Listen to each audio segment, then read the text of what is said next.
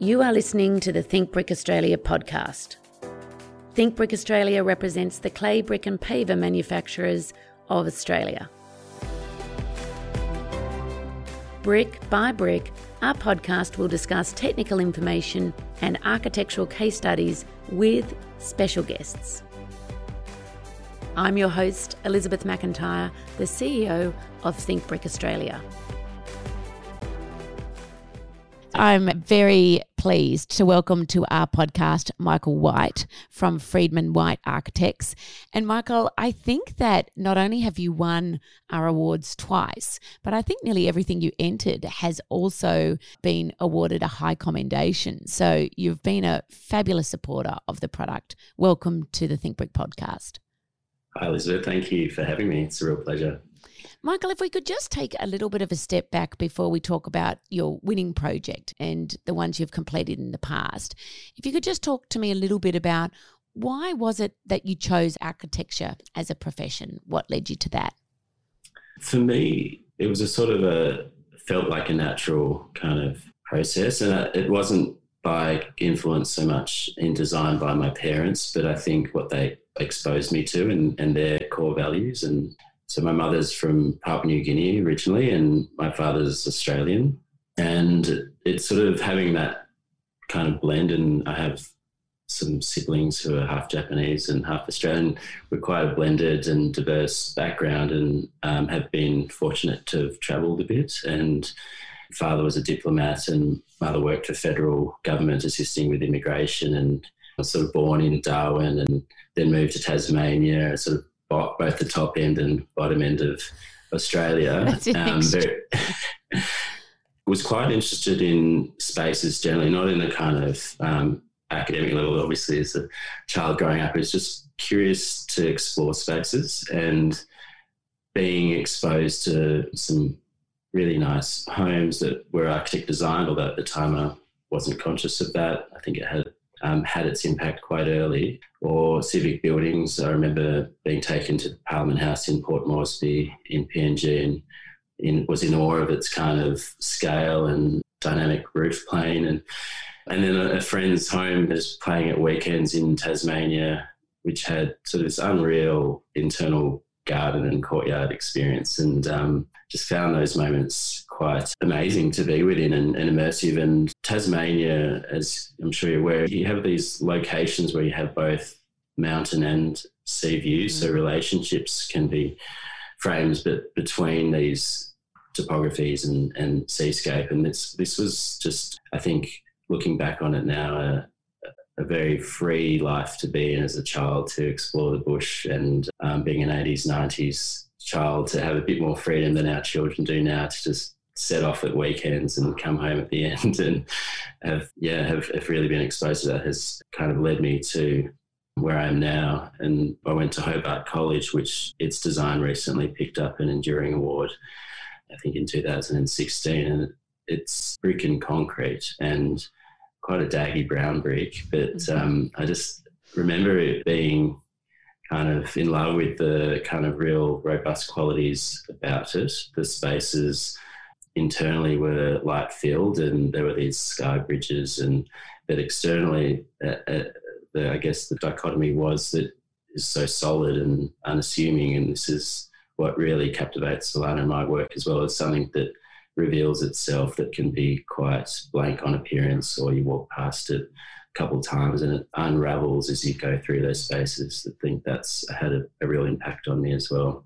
I also had a sort of natural proficiency for technical drawing and really enjoyed those type of subjects at high school, the kind of hand drawing, or CADing was in its early days, and found it quite cathartic to kind of just be working away on a hand drawing.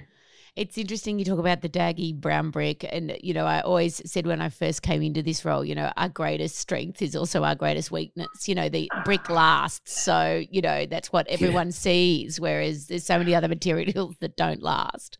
That's right. So, Michael, you obviously you grew up in Tasmania, well, from Darwin to Tasmania, and then did you feel, because of what you were exposed to, just obviously through your own travel, that you weren't really inhibited? Sometimes, I guess, people feel, you know, they've grown up in a small town or a small capital city. Did that sort of inform and impress on you just because you had that other exposure? I think so, yes. I think, and also being mixed race in a small regional town and always feeling a bit like an outsider but still connected with your mates. And this has always been this sort of tension in my mind about and how architecture can really kind of expose you to most wonderful things, you know, speaking formally and kind of in writing and the visual arts, and but also being connected to place. And so having that experience growing up and even being not limited to spatially the small region of Hobart at the time, my mind was going elsewhere. And, you know, there were kind of summers in PNG which were completely different to the suburban beaches of southern Tasmania. Absolutely. And so when you were studying, did you do any travel after that? Yeah, after completing our masters, I started a PhD through Monash University. Both Alana and I went to RMIT, and that's where we met. Yeah, we met at RMIT on the first day, actually, of orientation, and we didn't quite really connect until 3 years later. And then there was some great opportunities of being able to work together, and it sort of clicked from there. Yeah, so travelling through, based on the kind of research program, I was able to get to some great spaces in Europe. And I think Copenhagen and Amsterdam and parts of Rotterdam really opened my eyes to more appropriate design responses to housing, the real kind of topics we're dealing with here in Australia. And in those locations, it wasn't all perfect. So it was great to kind of hear from the architects themselves about their own frustrations with policy, and, you know, that they were giving it a really good go at designing more appropriate housing. And do you feel that we're getting better at that? How do you feel we, on a global scale, are going? Absolutely. I feel that there are improvements being made, and the more challenges we're faced with, like climate change and intensification around social and economic amenities, is really important. And at least there are like-minded, there's a kind of wave of interest in designing more appropriate housing projects that are mixed use and not solely residential, that there's a kind of intensification of diversity program as well. And I know lately, I think there's some places that are trying to re-look at the Forum, although not as elegantly as obviously in Italy they have it, but, you know, looking at that kind of space and then, you know, building around it with the marketplace in the middle. How long were you overseas for, Michael? It wasn't too long. I mean, during our master's program, we were able to be in Mexico on exchange for sort of half a year. That was amazing. And then later on, we were probably another half a year or a bit shorter in Europe. And with Mexico, were there any highlights there with some of those? I think I found many similarities to the structures in Papua New Guinea, perhaps due to climate in Mexico and Central America. And dealing with the kind of prosaics of kind of passive design and how you can design outcomes that are quite minimal in their complexities around simplifying structures and doing the bare minimum that's required to achieve appropriate levels of cross-flow ventilation and access to natural light. And in PNG, the design of architecture is quite lo-fi. The other thing I was sort of thinking about was, I guess, what I've observed or learnt through architects is that really this idea of constraint is something that, whether it's material or the space or, you know, an environmental aspect, is such a key focus. You know, it's that sort of dealing with the situation and then how are you going to approach the solution. And I don't know whether that was what you were trying to say. And I think, yes, it was. And an example more recently is our Napier project, where we were looking for opportunities that, I guess, the design response is quite prosaic and simple. And it's sort of answering or trying to answer and respond to challenges that repeated patterns around the projects that we work on, you know, access to light when it's hemmed in by buildings on the north and south of the site, and how do you liberate those constraints of the site. And Napier did that using brick in a way that started to act as screens and for mitigation of solar heat, but breathable screens for cross-flow ventilation and privacy, and doing many things that we were able to see those working in Central America and Mexico. I mean, Napier's just such a beautifully designed, it's so elegant, but, you know, you've been able to use it not just for, you know, I guess the cladding aspect, but as you've mentioned, for all of those other embellishments that also have some practical use as well. But if I could just go back a little bit, because one of your earlier projects was the North Melbourne townhouses. I think that's where you was that your first project together? That was our first project together. That's right. Yeah. It was out of necessity as well. We sort of threw ourselves at that quite ambitious project quite early on to sort of try and build our own home. And really from there, we were commissioned to do more works in the kind of housing sector. And would you recommend that as a way starting for young architects to go and do that sort of project as their first thing? Or yeah, I think with a measured approach to dealing with risk exposure, I think naivety brings with it fresh eyes, and it brings uncluttered thought. And looking back on it, there was a lot of risk we were exposed to. You're right about I think, but when you're young, you don't think anything's going to go wrong either. That's it. Yeah, exactly. And then you sort of went on to win through Hoddle House, and that was an amazing texture that you chose for that masonry as well. And I know that at the time, it seemed like very logical, but we know that people saw that house and really wanted the brick that was associated with it to recreate that sort of different shimmer. And then as the day and the light changes over time, I'm seeing a couple of familiarities here with your use of masonry. Is that definitely one of your considerations? Yes, absolutely. I think that when we receive our design briefs, as we're all aware as architects and clients, there is a commercial constraint, and what's the budget going to bring in to the discussion. And all three projects we're speaking of have had quite a tighter budgets. There was still room for architecture and kind of embellishment where appropriate.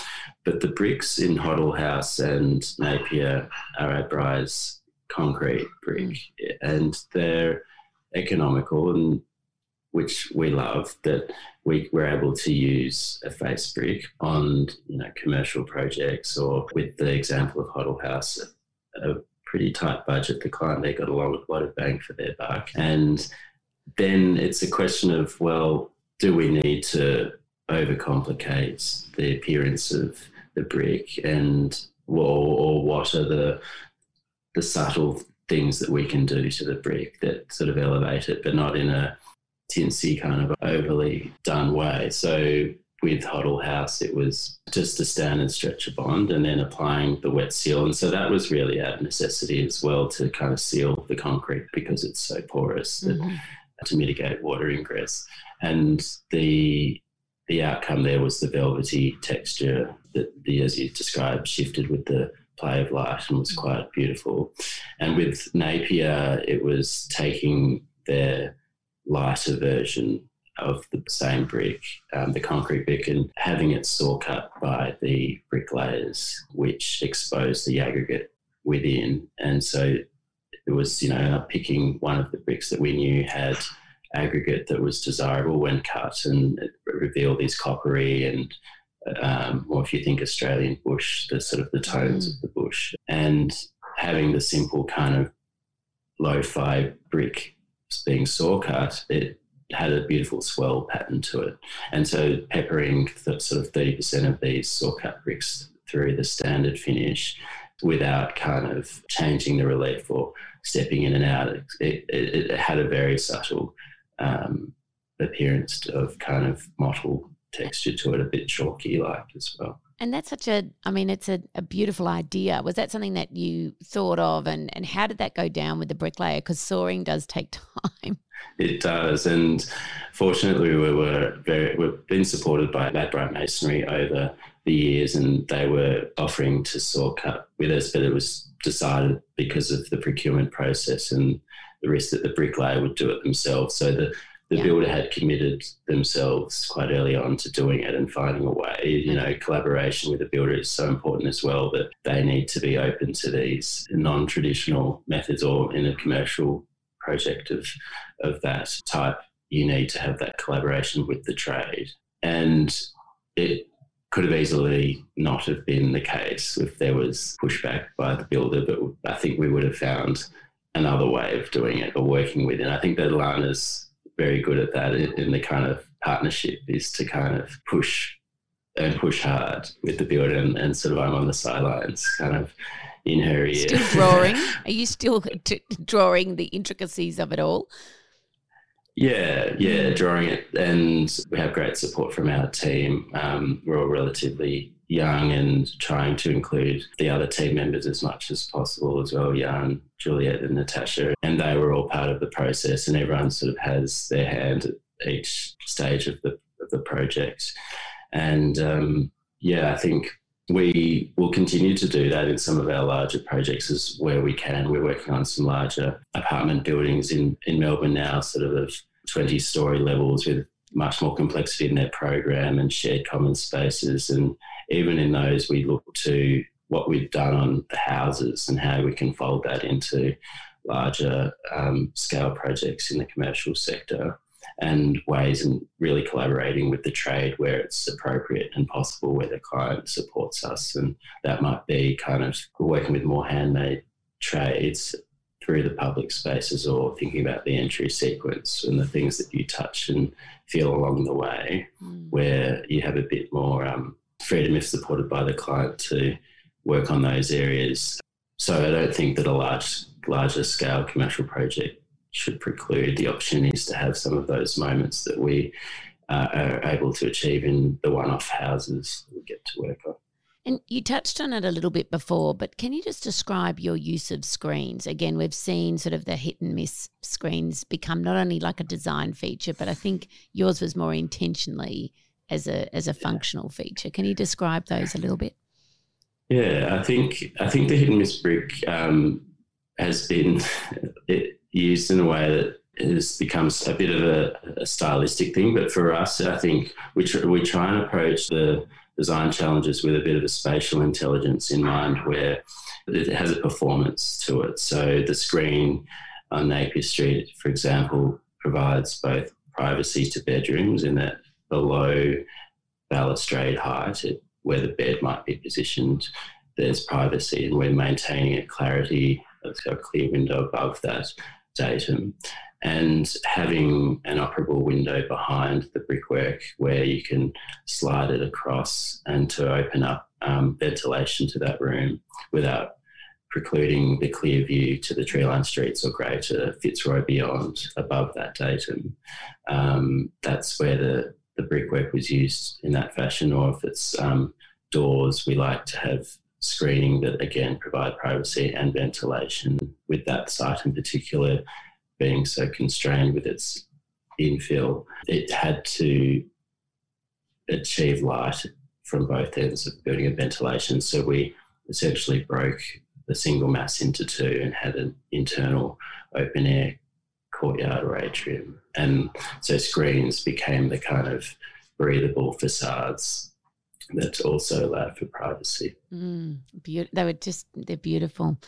Michael, when you were travelling, you said earlier on that your sort of influence came from what you were exposed to. Was there any sort of architects along the way that you took a shining to that provided any inspiration, or was it the projects and the buildings themselves? I think it wasn't a specific architect. I think there were architects in different regions, and there were sort of snippets of reasons why I liked those sorts of architects. There was Eduardo Souto de Mora's renovation of a monastery in Portugal, I remember quite fondly. Lana and I stayed in, and for that reason we really loved the way in which it was so minimal in what his design response was, that there was the existing bones of the monastery served a purpose in its time for the monastic living, and but then being converted into this hotel, he was able to do the most minimal amount of work to it that meant that you really were immersed in its history. And I think for that, it spoke a lot to us and resonated with us. And then more locally, it would be kind of a whole movement of works by Roy Grounds and Robin Boyd and those seminal Australian modernist works that clearly influence the work we're doing. Again, perhaps because they were approaching the challenges faced at that time with quite a minimal aesthetic that was able to achieve answers to challenges that appeared so simple and beautiful, and spoke to an Australian kind of sensibility of textures. And we're finding in the commercial work we're doing now, it needs that humanising kind of touch at ground plane particularly. And sort of going back to what I was saying before about things that you touch and feel, particularly at ground plane, to humanise the pedestrian experience is really important to us in our work.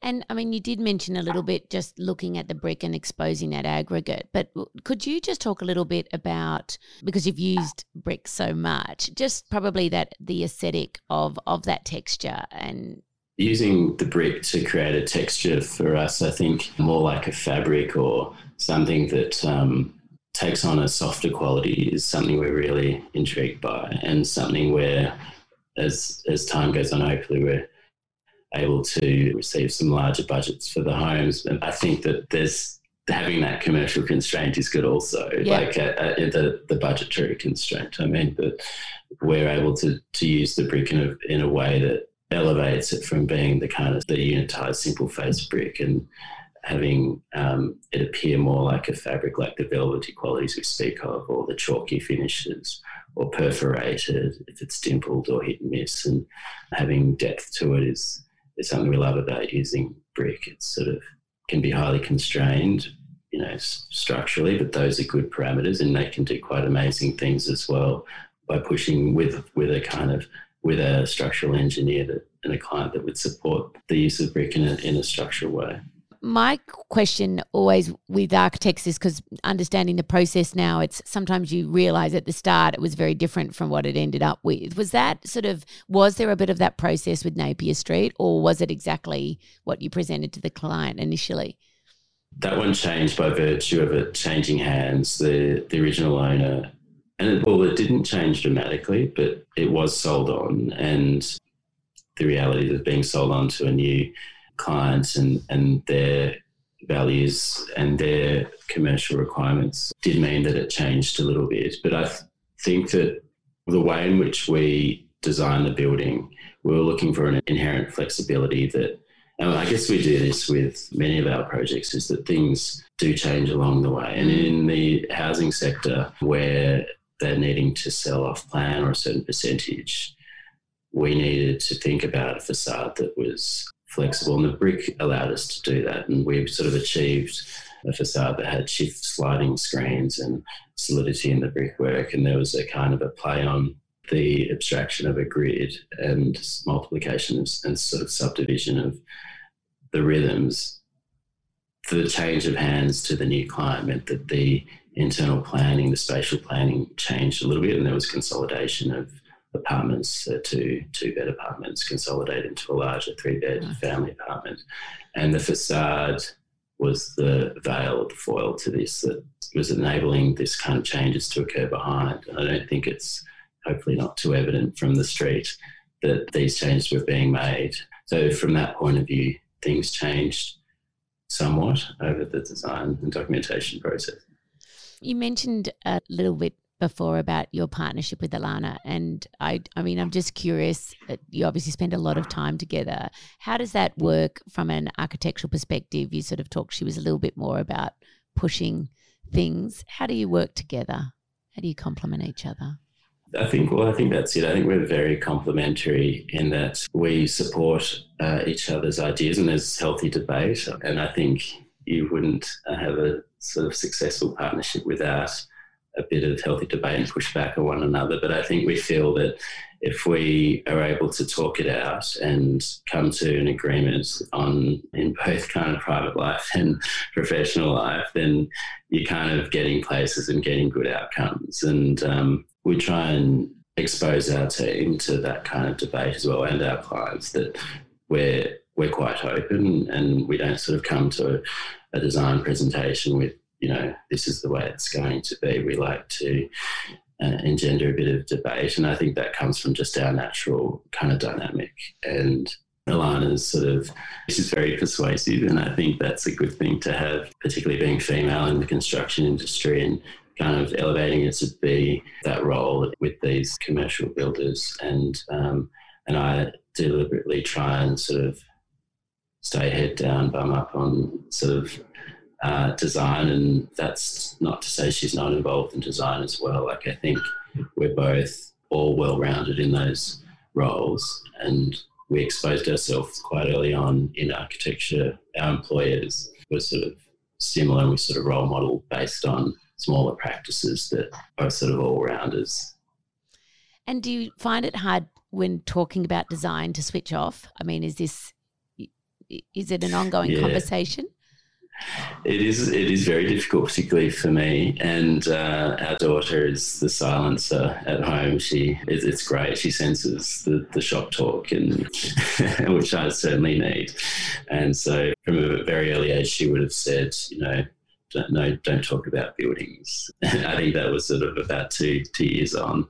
And even she can feel it in just the tone of how you speak, even if the words are complex. She knows it's shop talk, and I think that's fantastic. So it's but I think exposing the children also to design culture, and not to say that we're kind of grooming them to be architects, but I think that having them exposed to design culture is great because of my own upbringing. Being exposed not to design particularly, but to having great exposure to culture was a huge benefit to my profession as it is now. Yeah, I couldn't agree with you more. And children are wonderful levelers, aren't they? They always bring it down to be a little bit about them, but it always does create that conduit of what's really important. Michael, just for people that are thinking about the awards and young architects in particular, could you just describe what the Think Brick Awards have been like for yourselves? I think the Think Brick Awards for us has been really great because the design pedigree of the judging has been the best in Australia. And without having those people involved with yourself in the judging panel, I'm not sure that we would be interested in applying for the awards, and having that like-mindedness with those speaking the same or having the same aspirations or similar ideologies has been really important for us. And I think that's why we fundamentally want to be involved in the Think Brick Awards. It was something that Neil Durbach said was so important when we started this, and I didn't realise how important it was, except for the fact that every single person comments on it, every single architect comments on it, and just about the independence and it being a very hand-picked jury, and it's always a delight for me, but I know how much it means to the architect. Yeah, absolutely. I think that kind of peer support as well is really important for emerging architects like ourselves. We've had great support by our peers, and seeing some of those people in the judging panel as well, you gravitate towards where there's support. That's a great thing for young architects to be involved in a program such as this.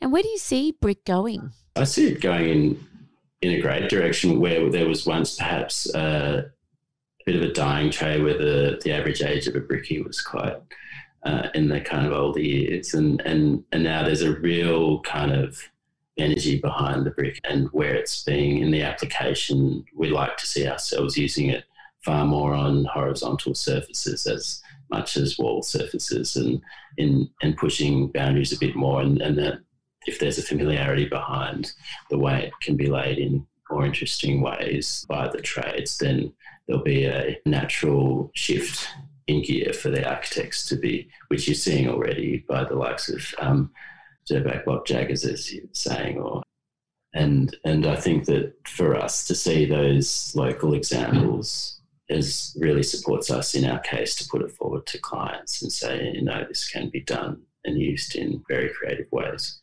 I know for me it's always, I don't look at the awards entrance until we judge. So I always it's like opening Christmas presents and then just going, I didn't think this could be possible, and it totally is.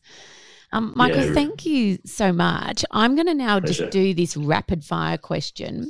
Reading the news, a newspaper or online? Online, I get trapped in these media cycles on the phone. So yeah, I wish I was picking up the paper more, but no. Handwriting or typing? Typing. For sketching ideas and concepts, would you use a pencil, a pen, or an e-pen? It's a pen and an e-pen. I do a lot of markups on the iPad with the e-pen, but love doodling with a pen in the notebook as well. Not really giving you single answers, sorry. That's okay. Do you like to read books or listen to audiobooks? Read books. What's important to you, style or substance? Definitely substance. Coffee or tea? Coffee, lots of it. TV shows or movies? TV shows, yeah. We binge when we can on the Netflix or news cycles, yeah. Brand new or modern? Antique. Call or text? Text. Travel back in time or into the future? Oh, into the future. Exterior or interior? Interior. Video games or board games? Board games. Our children are definitely getting us more familiar with the old board games that we used to love playing as children. Form or function? Function with some formal relief, I think. I like that. That's a great answer. Function with form. I think I know the answer to this one, but complex or simple with relation to design? Simple, without a doubt. Michael, thank you so much. Firstly, from a perspective of joining in on the podcast, but also for everything you've done for the industry and for brick and masonry. We've really seen the impact and influence that you both have had, yourself and Alana. So I really want to say thank you very much for that. And it's been just an absolute pleasure to have you on today. Likewise, thank you for speaking with me. I really enjoyed it. If you have enjoyed this podcast, please follow, rate and review our podcast. We are always looking for new ways to think brick. If you have an idea of what you'd like to hear about, there's a link in our show notes to let us know.